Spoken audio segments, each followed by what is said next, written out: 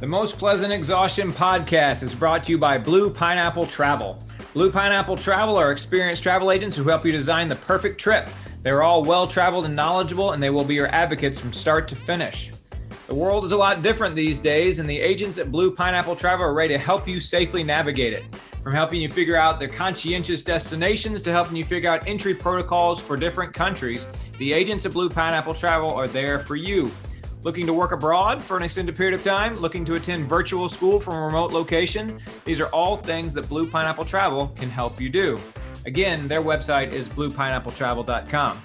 The Most Pleasant Exhaustion podcast is also brought to you by ITL Coaching and Performance. You can find them at itlcoaching.com.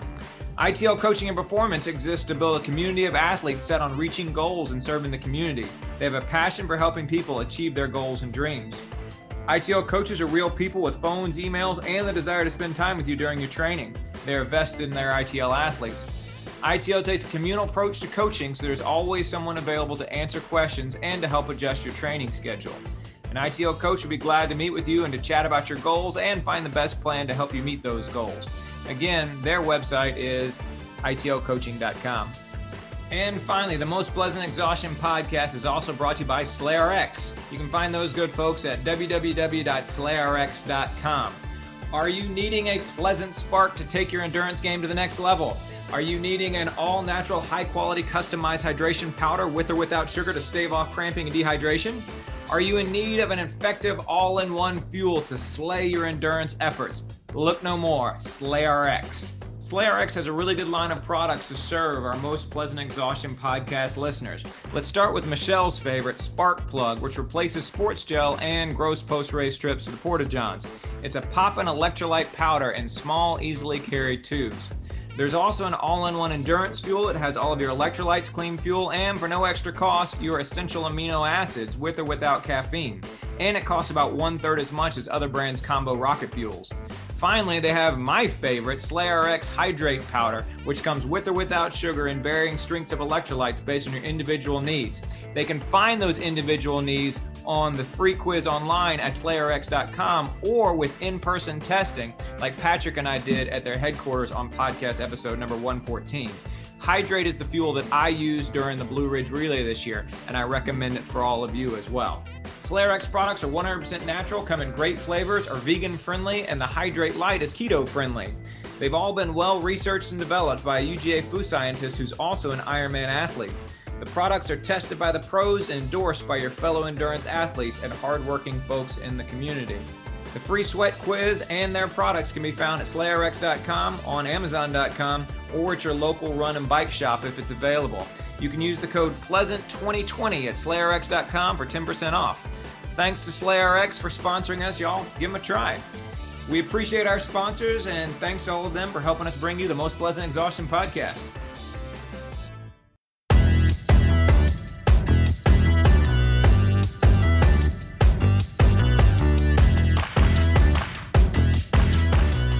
Hello, everybody, and welcome back to the Most Pleasant Exhaustion podcast, brought to you by ITL Coaching and Performance, Blue Pineapple Travel, and SlayRx. My name is George Darden. I'm an endurance athlete and coach. I'm a college professor. I'm the father of twin boys.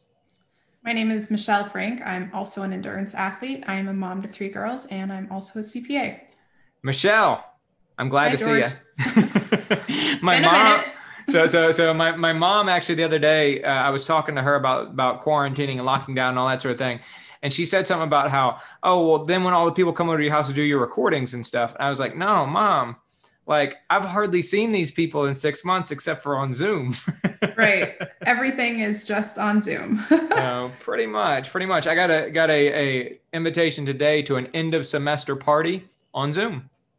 Yeah. I mean, I still haven't had any face-to-face meetings with clients since March. So yeah. Pretty much do everything over the internet. Yeah. I do grocery shop in person now. I just think it's way easier than ordering online, but all meetings and everything, Zoom, Microsoft Teams, all day, every day. Yeah, me too.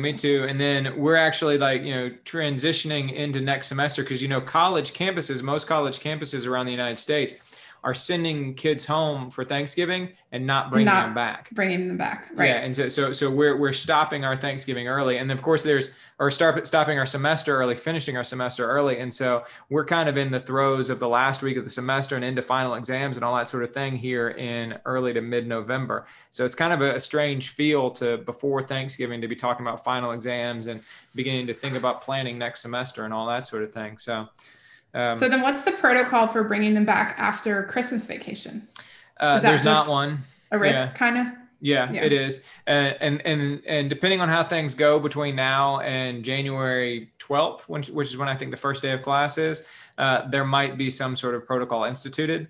But for the plan right now is we're just going to kind of start the semester again. The next semester is going to be, classes are going to be offered the way they were this semester. And that means that some of them are going to be virtual on my campus that never had virtual classes before. Most of them are going to be hybrid, which means that you basically spend about 1/4 of the amount of time in the classroom that you normally would spend.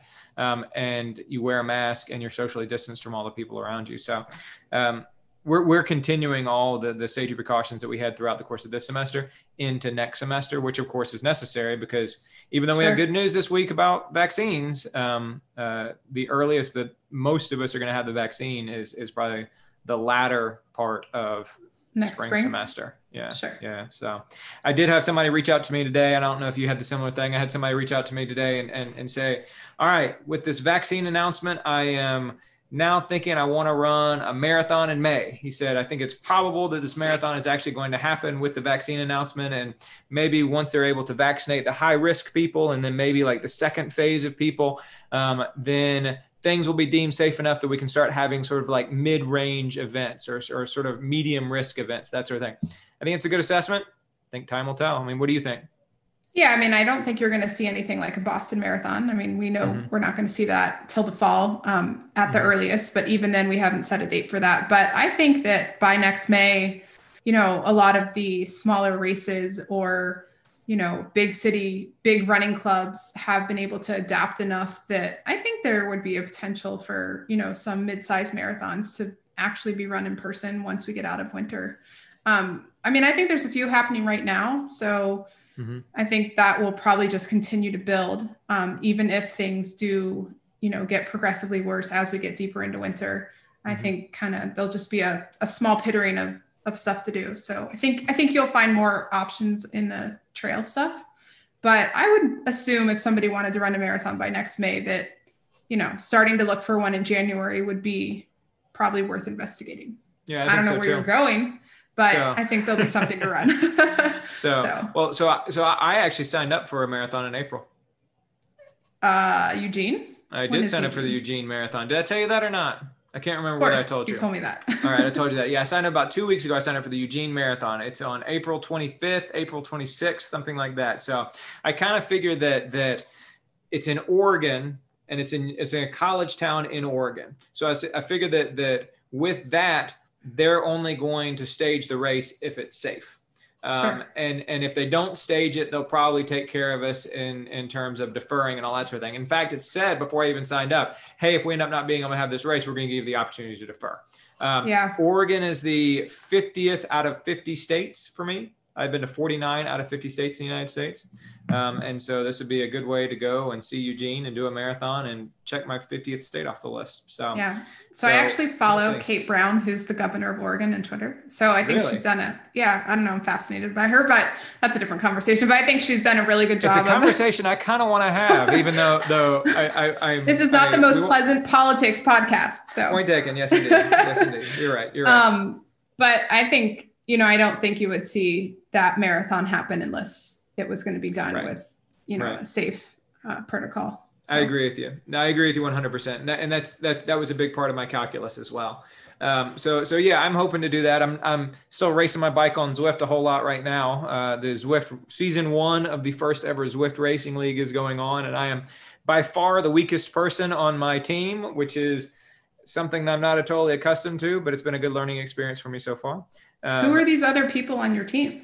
They are spread out throughout the United States. A couple of them are in California, one of them is in North Carolina and stuff like that. And we all kind of come together on Zwift at 7:45 on Tuesday nights, and we do our race against people from all over the world as well. So. And how do you get put on their team? Like, does it use the Zwift metrics to pair you guys up, or? Okay, so Zwift tells you, or not Zwift, but a companion site to Zwift called Zwift Power actually tells you what category you belong in. Because you can imagine somebody who's really accomplished might want to say, oh, I want to win every race, and so I'm going to race in the beginner category, right? Yeah, and it wouldn't let you do that. It doesn't let you do that. And so it says, this is the category in which you have to race based upon your power numbers in Zwift. And so the category in which I'm required to race, I basically just sort of put some feelers out to see, okay, what are some teams out there? Because this Zwift Racing League, it requires you to actually be on a team. And I happened across a team that had a European component, has an American component, and a few others, and joined their Facebook page. And the director of the team's name is Quentin, which is the same name as my son, which I took as a good sign. It's predominantly a European team. It's called Vision. But joined up with them, and then we had enough people that signed up in my category that were able to field a full team of 6 riders for all the races on Tuesday nights. And so that's pretty cool. It's been interesting. Yeah. So do you know you're going to lose every Tuesday? I know I'm not going to win. You know. Okay. Sounds better, I guess, than knowing so they have they've alternated a road race and then a team time trial, then a road race, then a team time trial. And the first week, yesterday was a road race, and so it was week 5 was yesterday, was Tuesday. And week 1 and week 2, I was still not in great shape because I took a little bit of time off after Blue Ridge Relay and just kind of got out of shape and stuff like that, and it showed. And so that was not great. That was week 1. Week 2, I was better. Okay. Week 3, I sat on the bench because we had a lot of people, and I volunteered to sit on the bench because I figured I could train through the week and get in better shape. Week 4 was super frustrating because I was all ready to go, and I had an app failure, like the Zwift app failed on me, and so I wasn't able to start the race, which is profoundly frustrating, particularly when you like build your whole week around this race and everything, and as far as your training goes and stuff. But it's also just kind of the nature of cycling. Like in cycling, people train for years and years and years to win a Grand Tour, and they'll get a flat at the wrong time. It reminds me of that YouTube video of the Tim and Rennie show when she was racing and he walked behind and just like unplugged her. Exactly. I mean, and so that's just kind of part of what you have to deal with, I mean, I know a guy who did Ironman Florida this past weekend, and he got a flat tire in the last 5 or 6 miles of the bike ride. I mean, this is just sort of part of what you deal with in cycling and bike racing and in triathlon. It's just in a different way because you're in your house, and the real danger is the electronic, online platform. And then last night was a super hard race. But I did pretty well, had some mechanical issues again, but did a little bit better and was happy with how I did. Next week is a team time trial that I'm excited about because I finally feel like I'm fit. I think I've gotten most of my technical issues worked out. I'm excited about next Tuesday. So we'll see how it goes. So we didn't plan to talk about this, but Ironman Florida this past weekend. So how did they pull that off? What did they do? I saw there was a swim, right? So there was a swim, a bike, and a run. As a matter of fact, it was a full-blown Ironman. Yeah. Since you asked about this, I reached out to a guy I know, Charlie Sprinkles Holder. His nickname is Sprinkles, and I actually gave him that nickname, and it stuck, which is one of the accomplishments inside the endurance world that I'm really proud of. But I reached out to him and asked him what it was like at Ironman Florida, because he completed his first Ironman at Ironman Florida just this past weekend. So let me play that audio of the conversation that I actually had with Charlie. It is my pleasure to welcome onto the Most Pleasant Exhaustion podcast, Mr. Charlie Sprinkles Holder. Charlie, welcome. Thanks, George. Charlie did Ironman Florida this past weekend, and it was your first Ironman, right? Correct. Yep. Right After on. 7 years of sprints and Olympics and some halves, I decided to take the plunge. Right on, man. Right on. But it's not as if you're a stranger to extreme events. I mean, you did Chicago and Berlin and New York all over the course of a 36-day period in 2019. Isn't that right? Yeah, I frequently like to torture myself as much as possible, as often as possible. Right on, right on. Well, we had Robert Hudson came on last year, who lives in Korea, and he did that same triple last year as well. And he actually turned out pretty well for him. I think it turned out pretty well for you too, right? Yeah, I mean, I ended up wearing a boot at the end of the last one for 2 months, but my nagging ankle pain is now completely gone. So apparently all it took was running 3 marathons to get me to sit down for a little while. There you go. There you go. You need something to push you through the looking glass. So right on, man. Very right. good. Well, congratulations, Iron Man. We brought you on because we wanted to hear about some of the safety protocols that Ironman Florida put in place and how they looked and how they felt to you and all that sort of thing. Before we do that, I feel like I do need to ask you, how'd the race go, man? Your first Ironman? I think it went well. I was really happy with the swim. I was a little disappointed, I guess would be maybe the best word for the bike, but it's only because I had to slow down. My stomach just wasn't complying. My nutrition was a little bit off.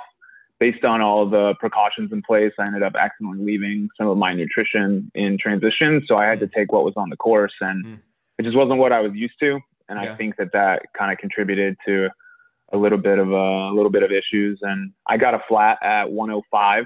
So I almost made it back, but I changed it pretty quick. And then the run, I mean, I knew that after my bike crash at the end of August and taking really all of September off, that it was likely going to be a slow marathon. And it was first Ironman. I'm not going to try to podium. We want to honor Bethany, and we just want to get it done and have fun. So, I kind of took my time and got to see all the people that came out. Right on, right on. I think that was smart. Now, you said honor Bethany, and I want to talk about that real quick. Can you talk a little bit about honoring Bethany and being part of the Atlanta Tri Club and why it is you ended up at Ironman Florida? Yeah, Bethany Rutledge unfortunately passed away. She was a partner and part owner of the Atlanta Triathlon Club, ran Energy Lab, our bike studio. Her and her husband and 2 kids lost her in her sleep unexpectedly, a year and a half, almost 2 years ago. And this was one of her favorite races. We wanted to plan something big for her to honor her and, what she's done for our club, what she's done for women in triathlon. And we put together a list of mini races for 2020 that just unfortunately had to kind of stop after the third one because, the world shut down. But we kept training, and as races got canceled, we adjusted our schedules, and fortunately Florida was able to happen, and we wanted to go down there, those of us that were kind of still left and hadn't deferred. So we put on some Bethany tattoos. We had some special kits and shirts made, and we just thought about her and John Rutledge and their kids during the race. Very cool. Very cool. I'm glad you did that, Charlie, and I appreciate that. And I definitely miss Bethany Rutledge a lot. And she was somebody who contributed a lot of positivity and intellect to the endurance sports community here in Atlanta. And so, like you said, was one of the early founding partners of the Atlanta Tri Club. And so really left a big impact on our community, and left a big hole in it when she unexpectedly died last year. And so, I appreciate you doing that. And I'm glad you mentioned that, because that's something we hadn't actually talked about prior to recording here. So, very good. Well, you mentioned that Ironman Florida was actually able to happen, and which is good. But they put a lot of precautions in place. And so I had reached out to you and asked you if you could explain a couple of them to us, and just how they looked. And so I guess maybe we should go like chronologically. Does that seem to be the way that makes the most sense? So usually there's of course a big expo and check-in and all that sort of thing. Did they have that stuff down in Florida? Yeah, so they still had a version of the expo. I wouldn't necessarily call it anything that you would recognize. They still had, packet pickup and bike check. I think the biggest thing was that only athletes were allowed in all of those. So no spectators, no family, I guess volunteers, but only athletes. And it was mask mandatory everywhere.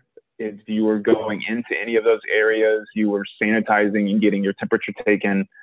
So they were trying to limit the number of people that were coming in and coming out. And you actually had to sign up for a time on Wednesday or Thursday to come get your packet. So they wanted to space everybody, thinking that everybody's going to want to come at a certain time. They don't want the very first earliest one. Maybe they want the last one. Right. They also had Florida Gulf Coast 70.3 happening at the same time. So that was even more of a reason, I think, to space everyone out. Instead of 11 or 1,200 people, they tacked on another 600 or 700. I don't have the exact count, but it seemed to work pretty well. You know, we waited 6 feet apart. We got our temperature taken. They gave us a nice mask, you know, as some swag, Ironman branded.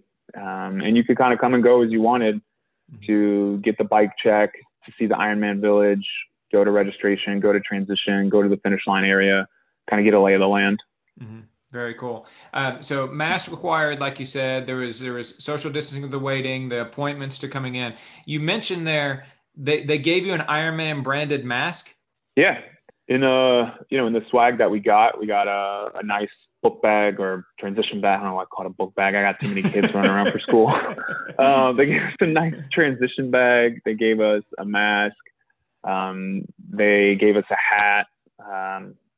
They gave us a $25 voucher that we could spend anywhere, just like a Visa gift card. So I just bought more stuff at the Village. That's probably what they had in mind. Oh, yeah. I mean, they had some deals with some local restaurants. It was a $25 voucher. You know that sheet of paper that they give you that sometimes gives you tickets to go get someone else's biking gear? Well, they didn't have those available because it was athlete only, but it did have a list of restaurants that you could go see and an additional $25 voucher at these restaurants that had kind of partnered with the Ironman brand in the local Front Beach area.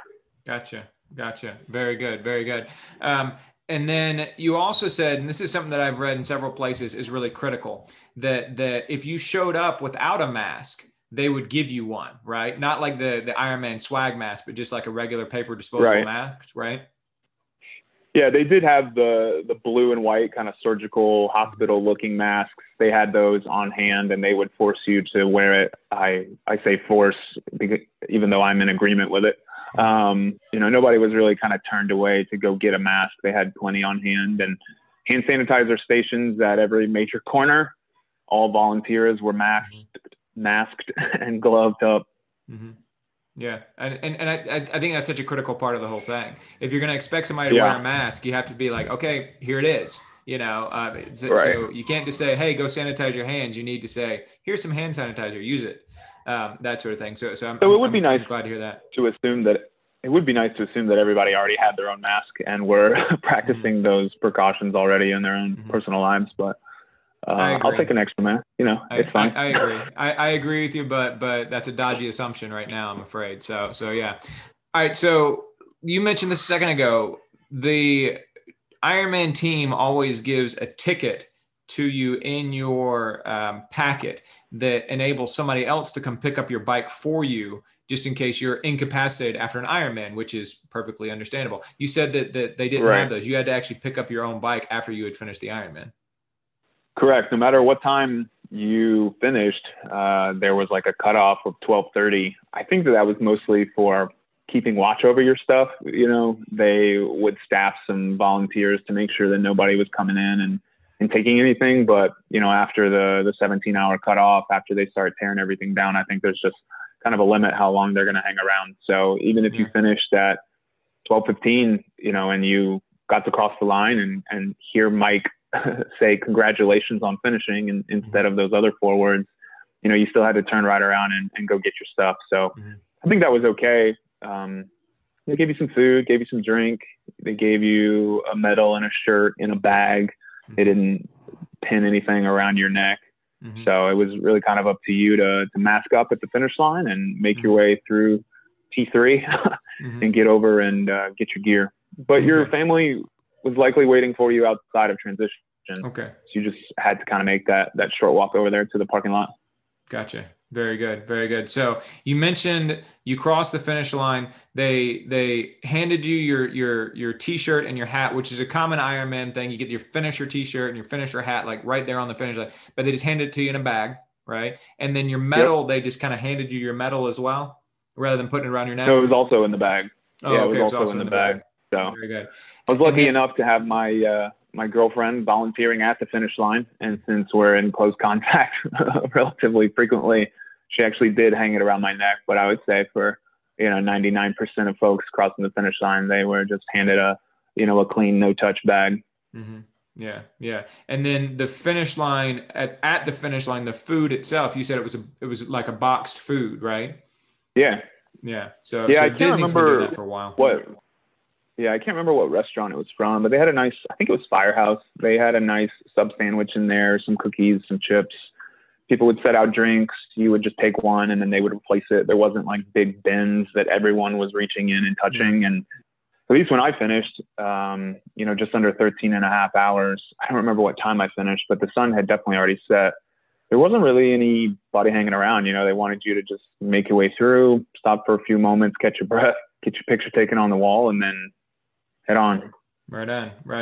And I think that's so that leads me to two other things. One, you mentioned the family outside of transition. And so I know that that's a massive course, of course, 146 points or 140.6 miles of course. They didn't close down the whole course to the crowd, but they did keep the crowd out of some places, right?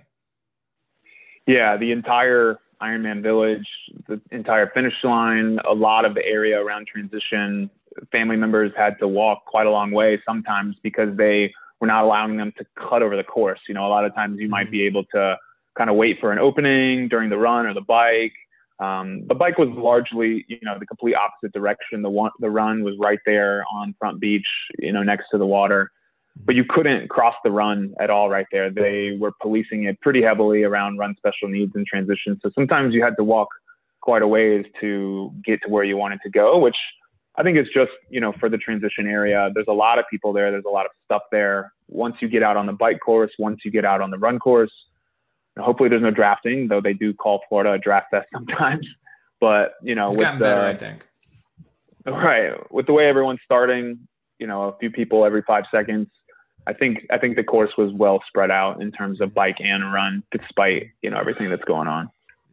Right on. Very good. And then speaking of spreading out and stuff like that, how did the actual start itself work? So they called us from our bikes. We stayed at our bikes, masked up. Most people had wetsuits on. Some people had swim skins.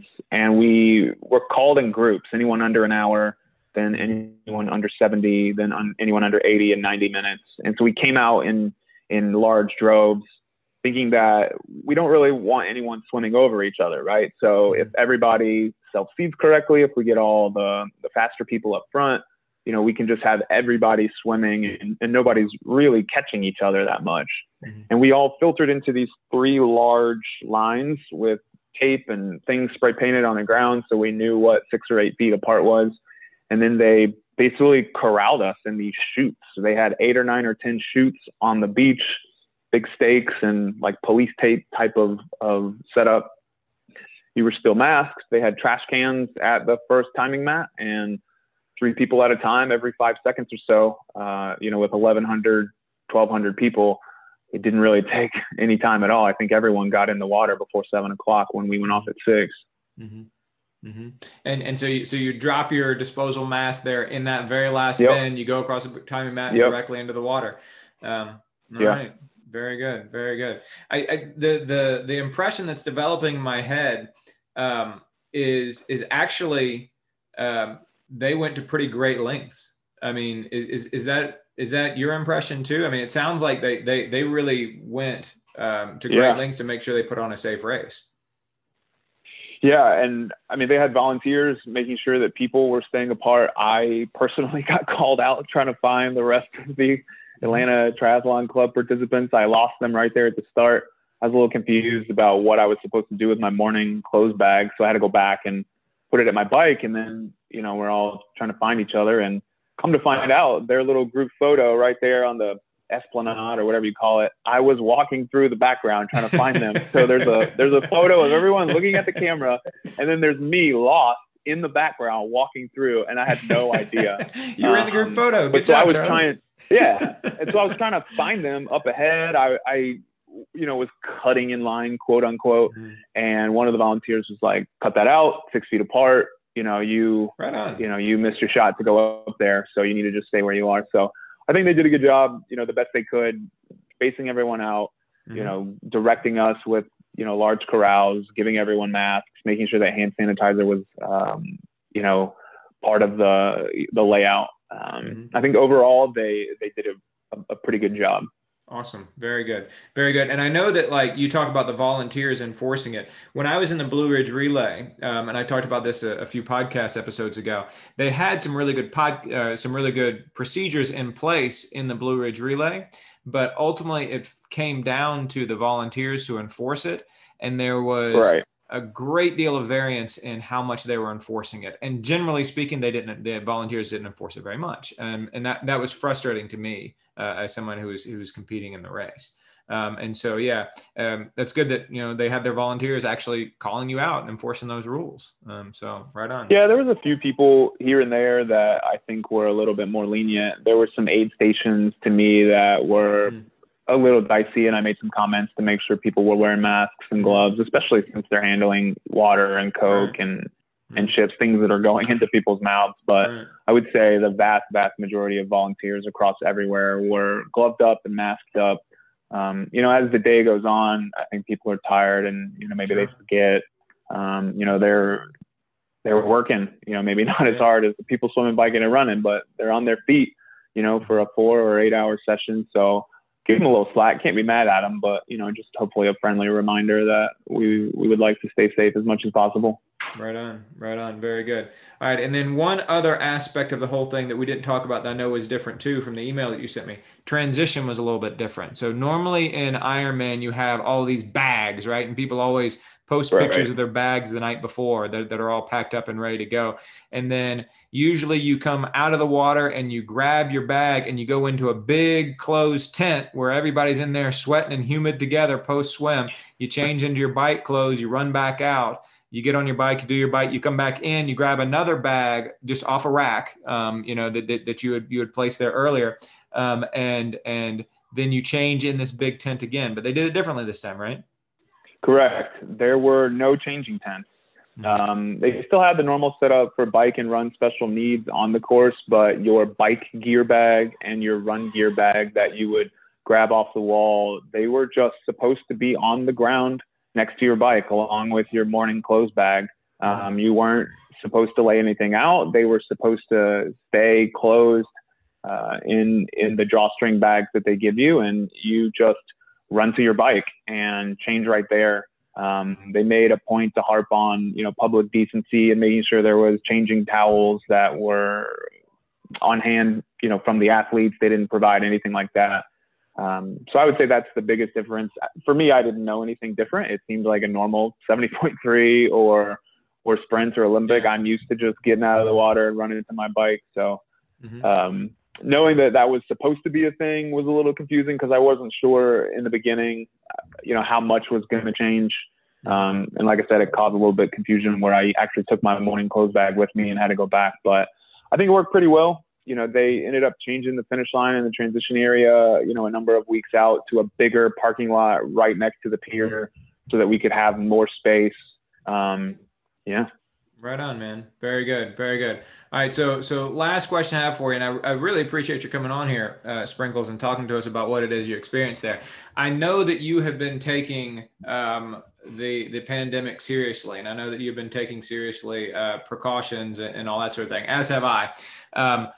Given all of that, what is your judgment of how they did and how well they kept it safe?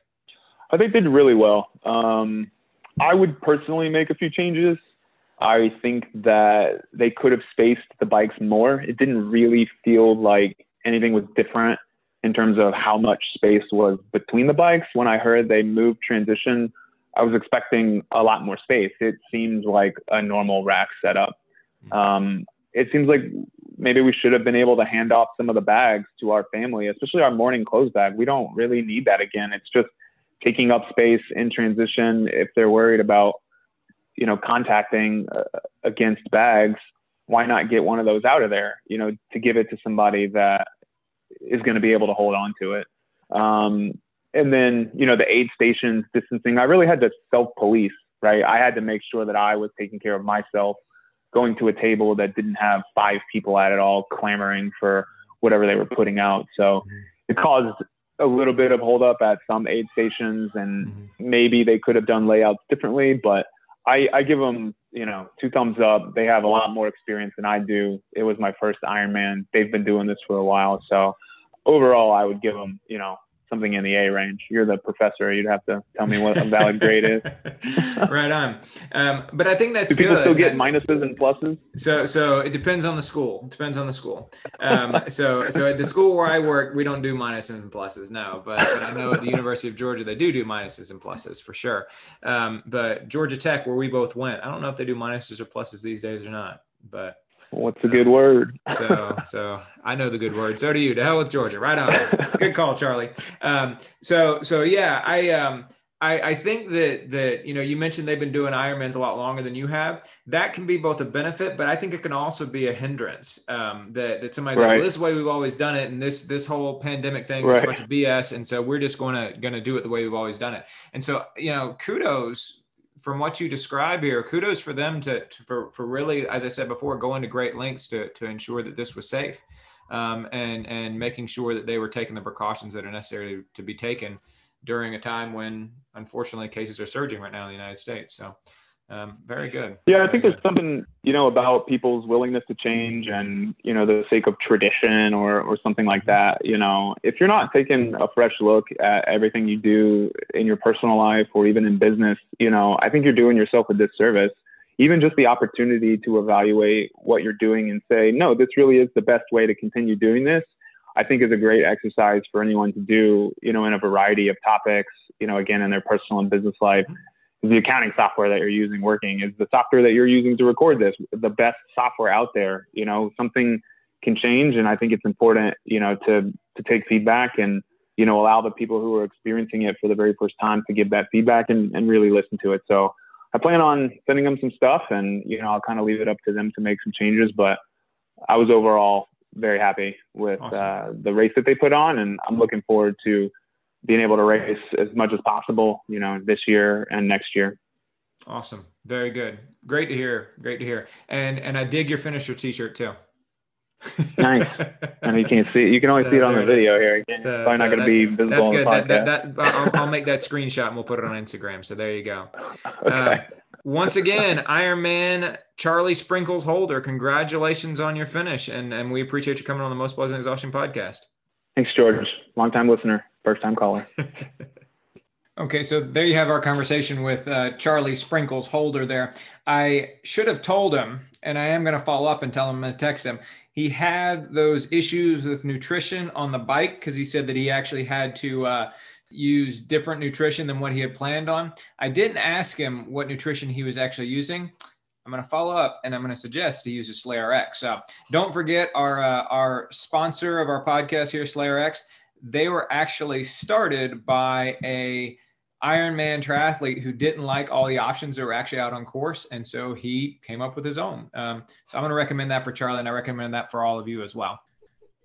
So are we going to start to see all the Ironmans come back now? I mean, are most of them going to try to? Well, yeah, I don't know. I mean, we'll see. I think that so Ironman is an interesting corporation. It's an interesting company because it's this worldwide company, but then their management or their business model is very decentralized. Right. And so I do think it's going to be on sort of a case by case basis. Ironman Cozumel. I saw that happen in the next also, couple of right? weeks. I don't think it's happened yet. I think it's in a week or so. It's about to happen. Yeah. So it's set up and is going to be going. So that was actually the first Ironman I ever did. And Kona is still scheduled for February? Kona is still scheduled for February. Yeah. So we'll I mean, don't these professionals have to have races to? Mm-hmm. Yeah, so there's going to have to be a handful of every month, right? Mm-hmm. I mean, yeah. I mean, well, so Kona already had a handful of qualifiers. One of the striking things about Florida was how fast they all went. Because it's just like in track and field and running that we've seen. Like suddenly a race says, "Hey, you can come race here," and pros show up and they race. Taking advantage of the opportunity. Yeah. It's been so long. The times in Florida were super fast. And so same sort of thing. But yeah, speaking of Ironman Florida, it's worth mentioning as well. There was a kid named Chris Nickick, and he's a 21-year-old guy, has Down syndrome, I watched and became him the finish. first person ever with Down syndrome to complete an Ironman race. And so that was amazing. Yeah, good for him. And they actually put him in the Guinness Book of World Records. Yeah, I saw that. Which is fun. But yeah, he grew up in Florida. He's from Florida.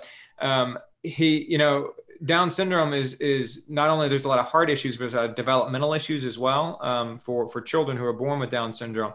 He had open heart surgery when he was 5 months old, and he was really not able to walk well until he was about 4 years old. He didn't eat solid foods until he was 5 years old. And so here he is at age 21, completing a 2.4 mile swim and a 112 mile bike, and then a 26.2 mile run. And he said running is his favorite event. So, well, yeah. Actually, I shouldn't even say, well, yeah, most triathletes don't say it's their favorite. I was going to say it's not most triathletes' favorite event. So they like it more than they like swimming. So nobody likes swimming. Nobody likes swimming. Yeah, swimmers don't even like swimming, but no, everybody likes cycling the best. Cycling's the most fun. But yeah, kudos to him. He did 16:46. So we should mention that as well, lest anybody thinks, oh, well, they probably gave him special. No, they didn't. Not so much.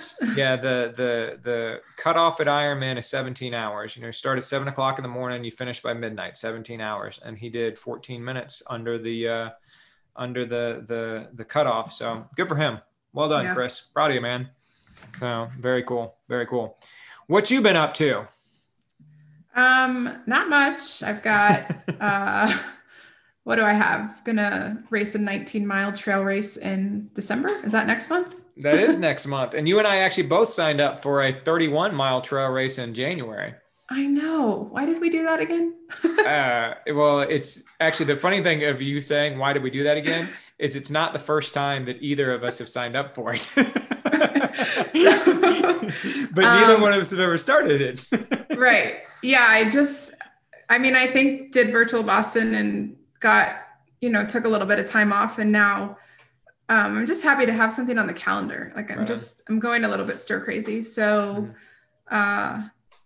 really just, I don't know. I have never run at Pine Mountain. I've also registered for that before and not been able to start it. So I'm hopefully looking forward to just kind of staying healthy, and thought about trying to race the Publix half marathon and go really fast, but I don't know if there'll be time after the 50K. But I feel like there's something to kind of look forward to and work towards, and it makes worth the time getting out on the trails on the weekend worth it. So totally. The race. So the December race you're talking about, the Pine Mountain Trail Run, the 19-mile race. I did that last year. I think I'm gonna be out of town this year, and so I don't think I'm gonna be able to do it this year. But I wanted to do it again this year because I got lost last year, and I lost because I got lost, and so I kind of feel like I have a score to settle with it. But that's okay. Can you tell us about this again? Because no, we haven't heard I can't. Okay. I refuse. But then January is Mountain Mist in Huntsville, which is amongst the sort of well-known southeastern ultramarathons. This is among them. This is among the ones that sort of like most established trail runners in the Southeast have run this race. Yeah. There's got to be a really good reason to go to Alabama. Yeah. This seems like a pretty good reason. I've heard. Do we have any listeners in Alabama? Sorry. So I was going to say, we're going to push right past that and say that I've heard good things about the race. I've heard lots of really good things about the race. And so I resolved that this year I'm going to run it regardless of the shape that I'm in. The one time before that I did not run it, even though I was signed up for it, is because I didn't feel as if I was in good enough shape to run it. This year, I think my fitness will be okay. I don't know if I'll have enough run specific fitness by the time January rolls around, but I'm going to toe the starting line regardless of the fitness that I'm in. I've resolved just to make it to the starting line. So, and I'm looking forward to it. I think we'll have fun. Have you decided what shoes you're going to wear? No. This is like no clue. Yeah. And a big question. I've spent too much time with this. I know. Like trying to figure out exactly what shoes to wear. And so, yeah, by all means, listeners, if you are established trail runners and you have a shoe suggestion for a trail race where the conditions are pretty unpredictable, So it could be 10 really degrees, hot. 70 It could degrees. be snowing. The real kicker for me, a mix of technical and non-technical trails. But the last few miles are on very rocky terrain. Yeah. That's the thing that's completely throwing me off. So if anybody has any advice, we will take your advice under advisement. And by all means, we will give you a shout out on the Most Pleasant Exhaustion podcast. Don't recommend a shoe that doesn't have a rock plate in it. or do, So I'm of a belief that trail shoes, I think, are kind of overbuilt, that most of them are too much. But I don't know, maybe going to Mountain Mist and trying to run in a trail shoe that's not really all that built up will change my mind. But you should just try to run it in a Clifton and see how it goes. It's actually, yeah, right. It's not the worst idea. So, Clifton has a trail version. If I was going to go to Clifton, I'd just get a Clifton Trail. All right, so that actually segues really well into talking about a brand new series that we're going to be starting next week on the Most Pleasant Exhaustion podcast.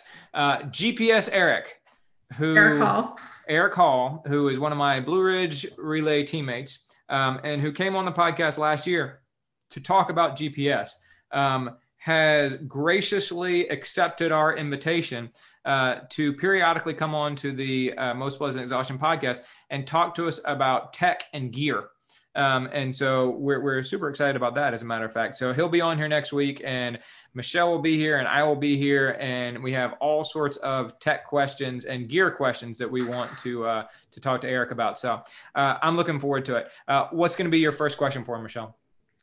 I think I'm going to talk about the GPS data from a virtual half marathon that I paced last weekend. My brother-in-law did the Disney Wine and Dine, and we both wear a Coros watch and started side by side and essentially ran 2 laps around Dunwoody side by side the whole time. And our watches were pretty big difference. I mean, he hit 13.1 miles a solid minute after I did. Mm-hmm. And he had a goal, and my watch was about 82 seconds ahead of his goal, and his watch was only about 22 seconds ahead of his goal. So it was a little stressful for him. And it was a little bit stressful for me also, because I had to look at my watch and, kind of estimate he's 40 to 50 seconds behind, and then 45 to 55 and 50 to 60. And I was constantly lapping it. I think you looked at the data and you were like, what were you doing? No, I totally did. I looked at the data, and you had all these like 0.076 mile lap splits, and I was like, what is this? I felt such an obligation to make sure he hit his goal. Right. I was not going to let the GPS, fluctuation throw it off. I was like, I can do these numbers in my head, but it's super annoying that I have to. So I definitely want to hear what he has to say about that. Right on. Why it is that you and your brother-in-law are running almost in lockstep with one another with the same brand of watch. Yeah. 2 really different GPS experiences. Yeah, I'm interested to hear about that. So we're ultimately going to be asking about like gear gift ideas for people for the holidays and stuff. I don't know if we should ask him to do that next week, or if we should ask him to do that sometime in December. On the one hand, like next week might be too early, but if we wait until December, it might be too late. I think maybe we should at least broach the topic next week, because I think a lot of people buy these Black Friday, Cyber Monday. I mean, these brands are all going to have some type of big, something, and good point. We might be able to just talk about some of the most popular items, or right on. Good point. I think he can probably help us with that. I'm sure we can figure out something else to talk about in December. We'll be able to figure out lots of things to talk about based on. I mean, we could just ask him about what you used to do on Friday nights in college and stuff like that. So. That is not Eric's purpose in coming on the Most Pleasant Exhaustion podcast, not to tell, he could answer tell those stories questions. of the glory days. No. He can tell you those as we're doing our warm-ups beforehand. So, but yeah, no, super excited to have Eric on to talk about tech and gear and all that sort of thing. And so yeah, very excited about that. We're going to be doing that next week. So, and I should say too, like you kind of threw out the story there. Congrats, by the way, to your brother-in-law on meeting his goal in the virtual Disney Wine and Dine, and congrats to you, pacemaker extraordinaire, for bringing him through to that goal. Yeah, we had a plan for him to run his first marathon at Disney in January, and I was hoping to pace him for that. And I think, like everything else that's gone out the window this year, that went out. And Disney is one of his clients. He works for Coke. So him and a bunch of his colleagues got together, and all across the country. A bunch of them did this race virtually, and he's kind of just building back into training, and he had a goal and had a great run, got a horrible cramp, and like really fought through it. I was really mean to him. Sorry, Brian, but he did it at the end. So I was like, you are going to feel so worthless if you come in 15 seconds over your goal, like just run. And we had to do a few laps at the end to get his watch to click over. And I was screaming at him, and my sister was outside with their kids, and my mom was like, I think my mom goes, Michelle totally loves this, doesn't she? So anyway. You were yelling at him in front of his kids? I mean, my mom, like there's this video where I'm 10 feet in front of him and I'm literally just like snapping my fingers, like screaming at him to like get up here. Like, I don't know. Oh, that story is so much better than I thought it was going to be. No, I didn't say anything that I shouldn't have said in front of little ears. I'm going to reach out to your mom and definitely get that video. I cannot wait. That is such good news. I don't think I like pacing, by the way. Just saying. But clearly you do it well. I mean, you pulled him right to his goal, which is something that some of the other people that were running at the same time he was around the United States probably didn't quite meet. So, they're probably jealous of the fact that he had a pacer to do it. You will probably get called upon by some high level Coke runners over the course of the next year to actually pace them at various virtual or in-person races. I hope I just get free Disney Wine and Dine tickets next year. So there you go. That would be a good thing. Yeah, for sure. Yeah, for sure.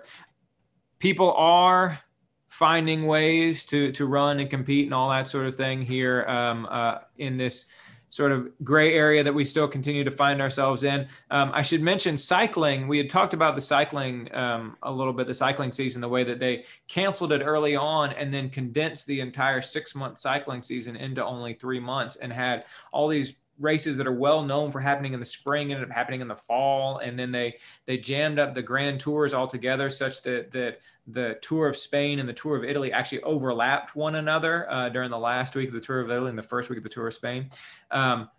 Incredibly, somehow cycling pulled it off. They had to cancel a race called Paris-Roubaix, which is normally in the first week of April. It was set for October 25th, and it's in France. And they had to cancel that one because cases were spiking in France. But all 3 Grand Tours, which are 3-week-long races, where they were testing riders 2-3 times throughout the course of the race, all 3 Grand Tours were able to make it to their finish lines. And all 3 of them turned out to be great races. So kudos. And how did the riders fare? So how did they fare? Yeah. I mean, didn't some of them stack these races yeah, I mean, it was, I'm looking forward to reading a little bit more analysis as some journalists start to look back on the season as a whole and start to kind of unpack what happened. So many things happened so quickly that there was not a whole lot of time for analysis. And right. Things are still kind of happening right now because teams are folding because they're losing their sponsors and that sort of thing. And so this is kind of this very intense time of news. And there hasn't been this sort of period, this opportunity to sort of take a breath and say, okay, let's reflect on the season as a whole. And I'm actually really excited about that. All 3 of the Grand Tours, the Tour of France, the Tour of Italy, and the Tour of Spain, were all extremely close. Like much closer than they normally are. Right. The top 3 finishers of the Vuelta a España, the Tour of Spain, all finished within a minute of one another. It's That's normally amazing. Not that close. It's never like really, really far apart, but normally it's a few minutes. And for them to all be so close, it was just very interesting to see. Are there any parallels between that different. And? Oh, sorry. I was just going to say the look of it was much different, as you can imagine, because it was in Europe and riders had committed to trying to maintain the sanctity of this COVID-free bubble that they were in. They masked very heavily. I mean, as soon as they got off the bike, literally they're coming across the finish line, they're putting masks on, and all of their soigneurs and all of their helpers and everything, they all had masks on and stuff. They got rid of the crowds in a lot of places, particularly in Spain. Because Spain, they only finished that this past week. And so cases start spiking in Europe and Spain's just trying to finish up the Tour of Spain here. They got to where in the Vuelta a España and the Tour of Spain, they were having the podium presentations where the winners come out and pretty much the guy was coming out by himself and he had a mask on and he already had his trophy in his hand. Nobody's giving him stuff. Right. Right. And there's nobody in front of him. it was like, it looked Is almost it like just a for a ghost town. photo moment? Like, So yeah. And it's just to kind of get those podium pictures. yeah. And he'd sort of wave to nobody. Right. and then he'd go back and they would move on to the next town or move on to the next stage. But they pulled it off, and the racism was great. So, and it was fun to watch.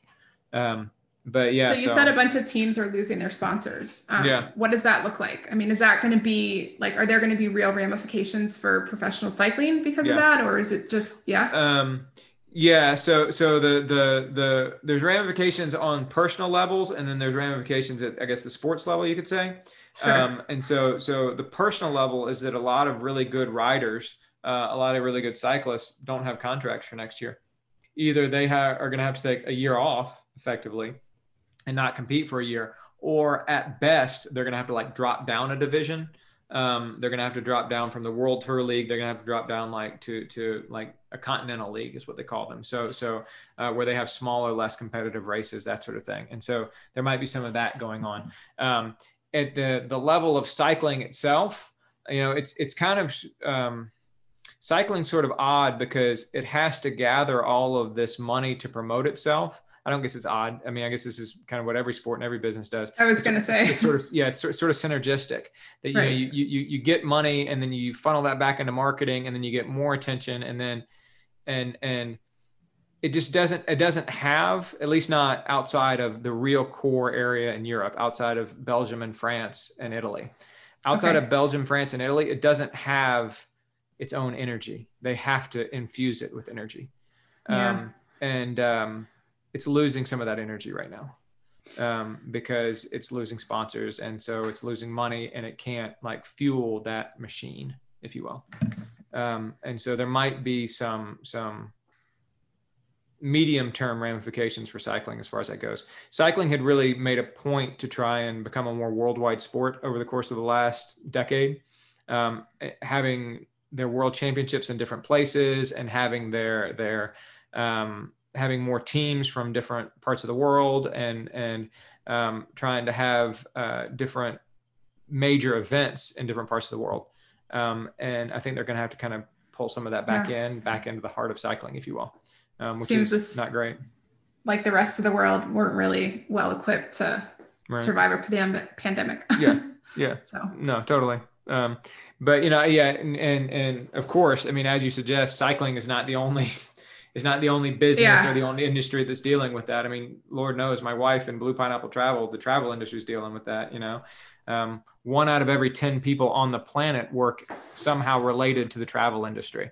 And that industry has just been decimated by all of this. And so yeah, I mean, everybody's trying to make it back, but we had hopeful news this week.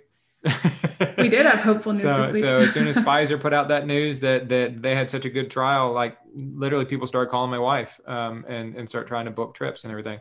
Like I said, I got a text from an athlete that I've coached in the past that wants to do the Flying Pig Marathon in May and now thinks he might be able to do it. So yeah, hopefully there's some optimism there too. So yeah. Other ways that people are occupying themselves doing stuff. Des Tober. That was a crazy feat. Yeah. Des Linden decided she ran whatever the mileage was for the numerical day of the month. So on October 1st, she ran 1 mile. On October 10th, she ran 10 miles. On the 20th, 20 miles, all the way up to the 31 miles on the 31st day of October. And she did that in Central Park in New York, actually with New York Roadrunners. Yep. And it happened to be on the day. Did she actually do it? It was the day before, I guess, that the New York City Marathon would have been, right? It was on the October 31st, and the New York City Marathon would have been on November 1st this year. Yeah. I mean, that's just so many miles. Yeah. Like, she definitely kept it real, I think, on her posts, but that was great to follow. I mean, it just felt like there was something to follow for the whole month of October. Is she going to do it? Is she going to do it? And it was kind of like, of course she's going to do it. But I can't imagine, it feels like by the time you got to 22 miles, because you could do 22, you could do like 14 in the morning, 8 in the afternoon, but then. And she did do that. And then when you have to do 23 and then 24 and then 25 and then 26, like, then 30, once a month you run 22 miles and you got to do it every day. So. Yeah, I had a friend who was talking about it and who was undertaking it, and he was doing it in October as well. And we were like, why don't you choose February? Because I mean, you joke about how February is 3 days shorter. It's 3 days shorter. That's like 90 miles. Shorter, right? I mean, that's a big difference. Yeah. In that 3 days, you would have run 90 fewer miles. Yeah, that makes a pretty profound difference. Yeah.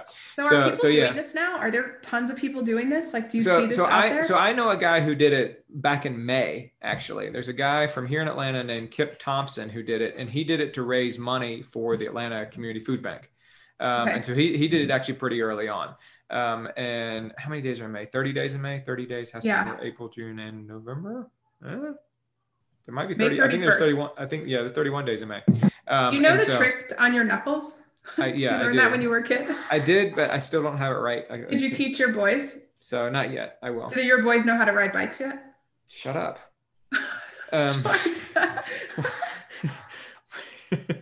Okay, I'll teach them the knuckle thing. So if I ever get to see them in person again. How about I'll teach them the knuckle thing and you teach them how to ride bikes? That's fine. I also have to teach my 14-year-old how to drive. So we could just like knock that out in the same parking lot. You realize that, okay, back it up. Your 14-year-old. 100% I learned to drive when I was 14 and she's also going to learn. I don't feel like my son should be learning how to ride bikes in a parking lot where a 14-year-old is learning to operate a motor vehicle. No, like I'll stop the motor vehicle when I'm done with the driving lesson and then I'll teach them on the bikes. All right. The car will be stationary. I'm just saying it's not in time for multitasking. So my friend Kip, a guy I know named Kip, did it in May. And then I hadn't heard a whole lot about it until Des Linden said she was going to do it in October, and then she did it. And so we should say, as you said, she started splitting a lot. When she got into the 20s, she started splitting a lot of those. And so like she did 21, I think for day 27, she did like 21 miles and 6 miles. And then for 28, she did 22 miles and 6 miles. Or something like that. But then when she got to 31, she ran 31 outright miles. She actually did a 5K, like an organized 5K. Then she ran over to another place, to Central Park, and then ran around Central Park a whole bunch. So, all right. So now that Des Linden has done her Des-tober here, she has announced that she's going to be doing a half marathon in Mississippi in December, around December 12th, called the Mississippi Gulf Coast Half Marathon. It's going to be her first in-person race since Olympic Trials. Since the Olympic Trials, where she finished 4th. Here in Atlanta on the last day of February, on February 29th of 2020. And then along with her is Grayson Murphy. Tell us who Grayson Murphy is. Grayson Murphy is a professional distance runner turned mountain runner. She started her professional career on the roads and quickly left the roads and went to the mountains. And I think she's 2019 world mountain champion. So they are actually going to both go to Mississippi and run this half marathon. And Des was funny when she, made the announcement, and she just said something like, well, I don't know how fast I can go, but I'm pretty confident that I can cover the distance. But I think kind of, speaking to the athlete that you coach that wants to run a race in May, I mean, if Des is going to go to Mississippi to run a half marathon in person, I think if you really want to run a marathon in May, there's going to be something out there that you can probably show up to and run in person. Who knows? I think so too. But I think so too. I mean, there's stuff out there now. If you really want to do things now, I think so many of us are trying to figure, okay, how bad do we want to do something? And given how bad we want to do something, what are we willing to do? And I don't mean in terms of safety. I mean, in terms of types of events. Do you know what I mean? And so like, if you're like, the only thing I want to do is the Boston Marathon, well, you're going to be waiting for a little while, but if you're just kind of looking to do something, I kind of feel like I'm the opposite of that. I am also. So I've just been like, hey, sign me up. I'll do kind of whatever, as long as it's safe. I mean, I'm in this Zwift racing league right now on a bike, I mean, this is not what I thought I was going to be doing at this point last year, but I just have been willing to try anything just in order to scratch the itch, in order to find the flow state, as our friend Katie Arnold says. But yeah, by the way, we should mention the 1 plus 2 plus 3 plus 4 plus 5, all those miles over the course of October. That's 496 miles total. Yeah. She had never run, by the way, according to the New York Times, Des Linden had never run more than 130 miles a week before the third week of her challenge, where she ran almost 150 miles. And then, of course, the fourth week of the challenge was the biggest one. Yeah. So she had her 2 biggest weeks ever, and they were right in a row. So I like fun that. to follow. Cool. I think it's pretty cool. Good for her, good for Brooks, good for just the running community at large. Right on. So. Tierney Wolfgram did something. Yeah. So Tierney Wolfgram, she left high school early. She's 17. She runs for the University of Nevada. She raced here in the Olympic trials, and she had hoped to break the junior American record in the marathon. She had a disappointing race. She finished 37th. And at the time she had said, she was going to disappointing race to finish 37th in the Olympic trials as a 16-year-old. Was she 16? Yeah, she was 16. Then she qualified as a 15-year-old, didn't she? I do think so. Yeah. Anyway, keep going. Not positive about that. Anyway, so I think, she wanted to really be part of a team and leave the marathon behind. And after February's race, she had said, I'm not doing this again until I'm 22. But I think that University of Nevada, when, they had hoped to bring the athletes back, and then the NCAA canceled the cross country season, I think that she realized there might be this opportunity to just kind of do something that she would not ordinarily have been able to do if she had been running cross country with her college team. And I think she still felt a little bit of the sting from not erasing that junior American marathon record. So she went out, and she had 2 other people with her. She had a couple of teammates, a couple of guys from the team. Guy teammates, pacer. Mm-hmm. And she ran a blistering 2:31. Is that right? Yeah, she ran 2:30. Yeah, 2:31. Smashed that record. Yeah, right on. So good for her. She said she's good with it now. She said she's going to go back to not running a marathon until she's 22 again. So see what happens. Her teammates that were pacing her, because the coach had given them pretty strict instructions to run 5:55 pace. And they started at like 5:47 or something. Well, she kept pushing up between them, right? And and we kept picking the pace back up again, and so they'd have to kind of drop it down to 5:47, and in order to keep her behind them. And I think they were frustrated. Oh, I'm sure. But, so they're not quite the assertive pacer that you are, Michelle. Oh, okay. If you had been pacing her, she would have run exactly what she was told to run. I mean, I think the goal is just to, get the person to the goal. So Absolutely. I'm sure they feared that she would fly and die, but she didn't at all. So no, yeah, she did great. I don't know what happens to a 17-year-old that, has already spent a few years running 120 plus miles a week and is that fast, but it'll be interesting to see the longevity in the sport if she dials it back, and her college coaches, just keep her kind of steady at what a typical college female would run, and see where she kind of goes after that. She'll be fun to follow the next few years. I think so too. I hope she does dial it back, because I would like to see her continue to do well. She wants to. I mean, I think she wants to run for many years, and she seems to be, even though she's, already gone way up in mileage and run these times, she seems to have an understanding that, the progression is going to majorly plateau. So if she has 4 years and she can do something different and be part of a team and help a team, I think she's excited enough about that I hope she sticks with that. So right on. Jordan Hasay ran a marathon or a half marathon last weekend, right? Pathetic half marathon. Yeah. Jeez, Michelle. Well, I don't know. When you have the second fastest American marathoner ever, and she's been hyping this build up to the Valencia Marathon in December, and she went out to the same trail in Oregon that, Sarah Hall ran a half marathon PR, and Galen Rupp was out there a few weeks ago. He didn't run a PR for his half, but he did set a 10-mile American record.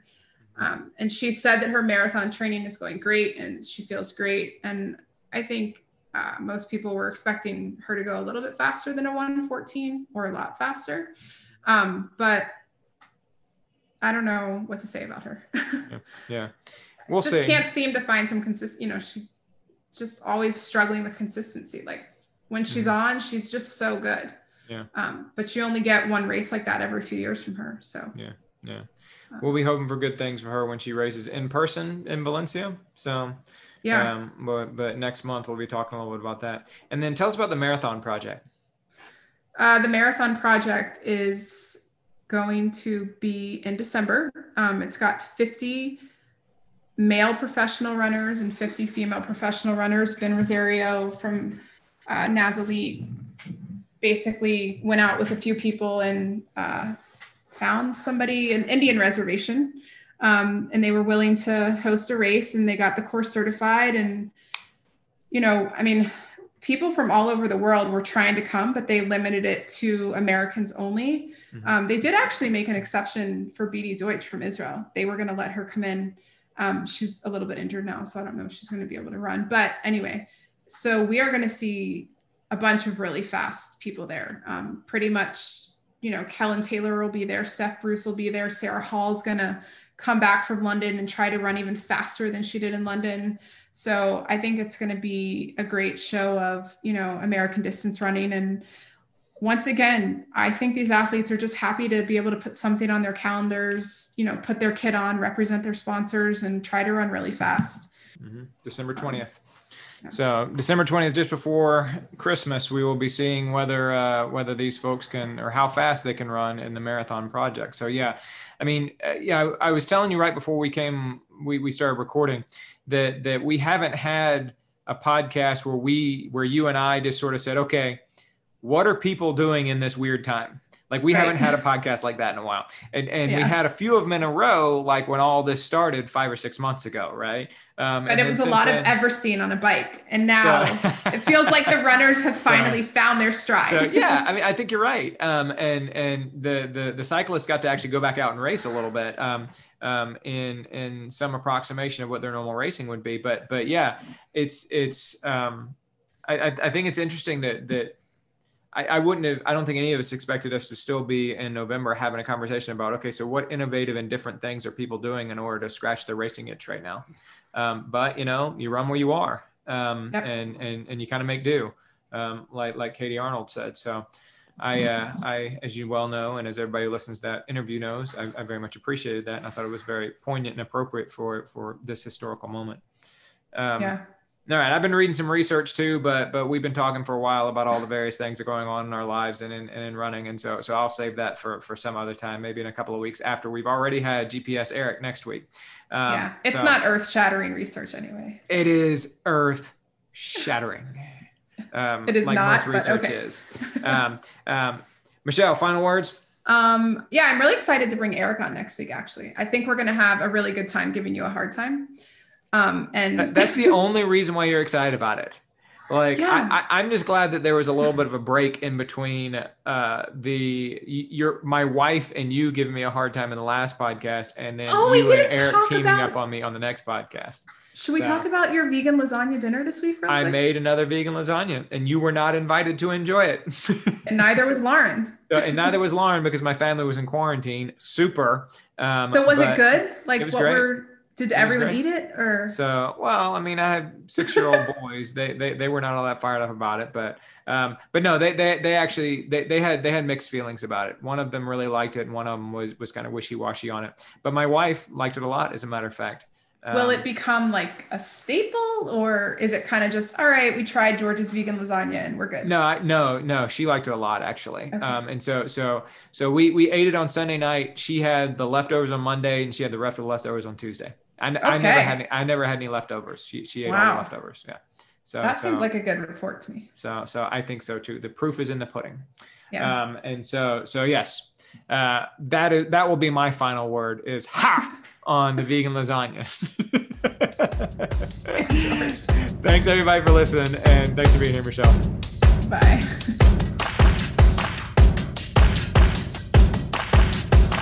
That'll do it for another edition of the Most Pleasant Exhaustion podcast. We appreciate you joining us. You can find us on Facebook at facebook.com/Pleasant Podcast. You can find us on Twitter at Pleasant Podcast. You can find us on Instagram, Most Pleasant Exhaustion. And you can always download our podcast from Stitcher, SoundCloud, Apple Podcasts, or Spotify.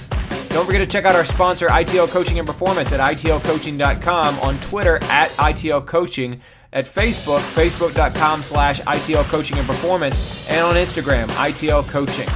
You can check out Blue Pineapple Travel at bluepineappletravel.com, on Facebook at facebook.com/bluepineappletravel, or on Instagram, Blue Pineapple Travel.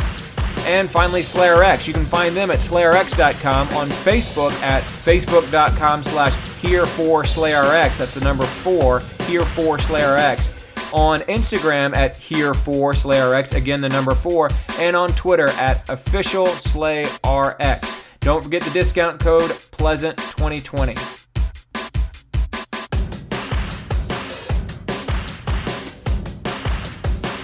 On behalf of Patrick Ollinger and Michelle Frank, this is George Darden. We appreciate you joining us on the Most Pleasant Exhaustion podcast.